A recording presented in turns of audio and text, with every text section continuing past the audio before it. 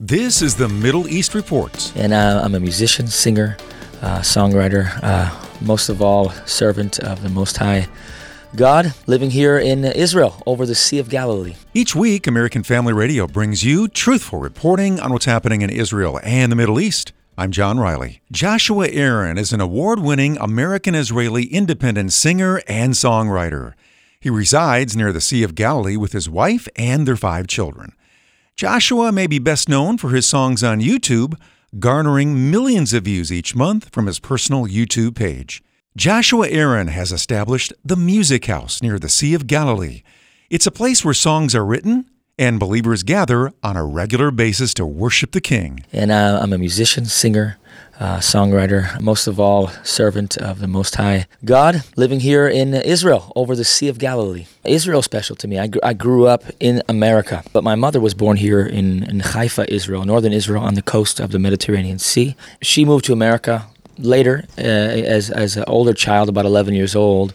My mother was raised religious Jewish, but got saved when about a year before I was born, in 1977, she got saved when a Messianic rabbi came to town. His name was Martin Chernoff. So my mom came and she heard this rabbi sharing about Jesus in a way she had never heard before.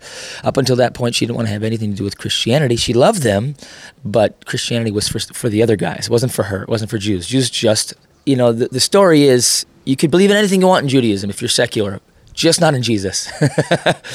But my mother, that night when she heard this message from this Messianic rabbi, a rabbi that believed in Jesus, and we call him Yeshua, this rabbi shared the gospel in such a way in a Jewish context, because it's a 100% Jewish context. And my mother said that night, she said, I didn't convert to Christianity. She said, I completed my Judaism when I accepted the greatest rabbi as my Messiah. In Israel, there's a thing called aliyah. You have a right, any Jew has the right to return to the homeland. Never in the history of the world has a people been scattered like Israel for 2,000 years and gathered again. My great-grandparents were killed in the Holocaust. My grandmother survived, the Holocaust by weaving through countries to get to Israel. And my mom was born here, but then she was shipped to America at 11. And I just knew I was supposed to come back. You could just go back 2,000 years and say, a Jewish rabbi came to fulfill the Jewish scriptures. He came to die just as the prophets had foretold. And he had to come, as Daniel had said, Daniel 9, before the destruction of the temple. And we know the temple was destroyed in 70 AD, not so long after Yeshua came to bring that final sacrifice.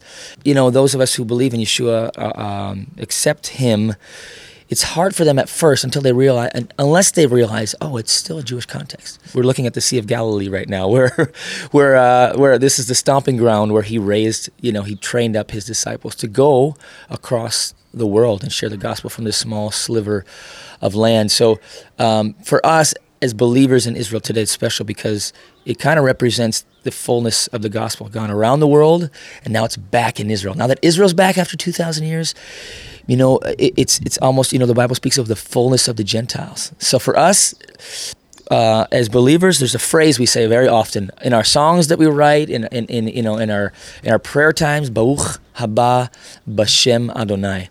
Because Jesus, Yeshua, said this in Jerusalem before he left this earth, you will not see me again until you say, Baruch haba b'shem Adonai. So now we have about 20 to 30,000 Jewish believers back in Israel, which we weren't able to be here for 2,000 years. We were kicked out, and we're welcoming him back. So our prayer is that every Jewish person would understand that their Jewish Messiah is Yeshua, is Jesus, and they would welcome him back. You can find out more about Joshua Aaron by visiting worshipinisrael.co. That's worshipinisrael.co. There you'll find a lot of great music and a lot of resources connecting you with the land of Israel. That's worshipinisrael.co. That's the Middle East Report from American Family Radio.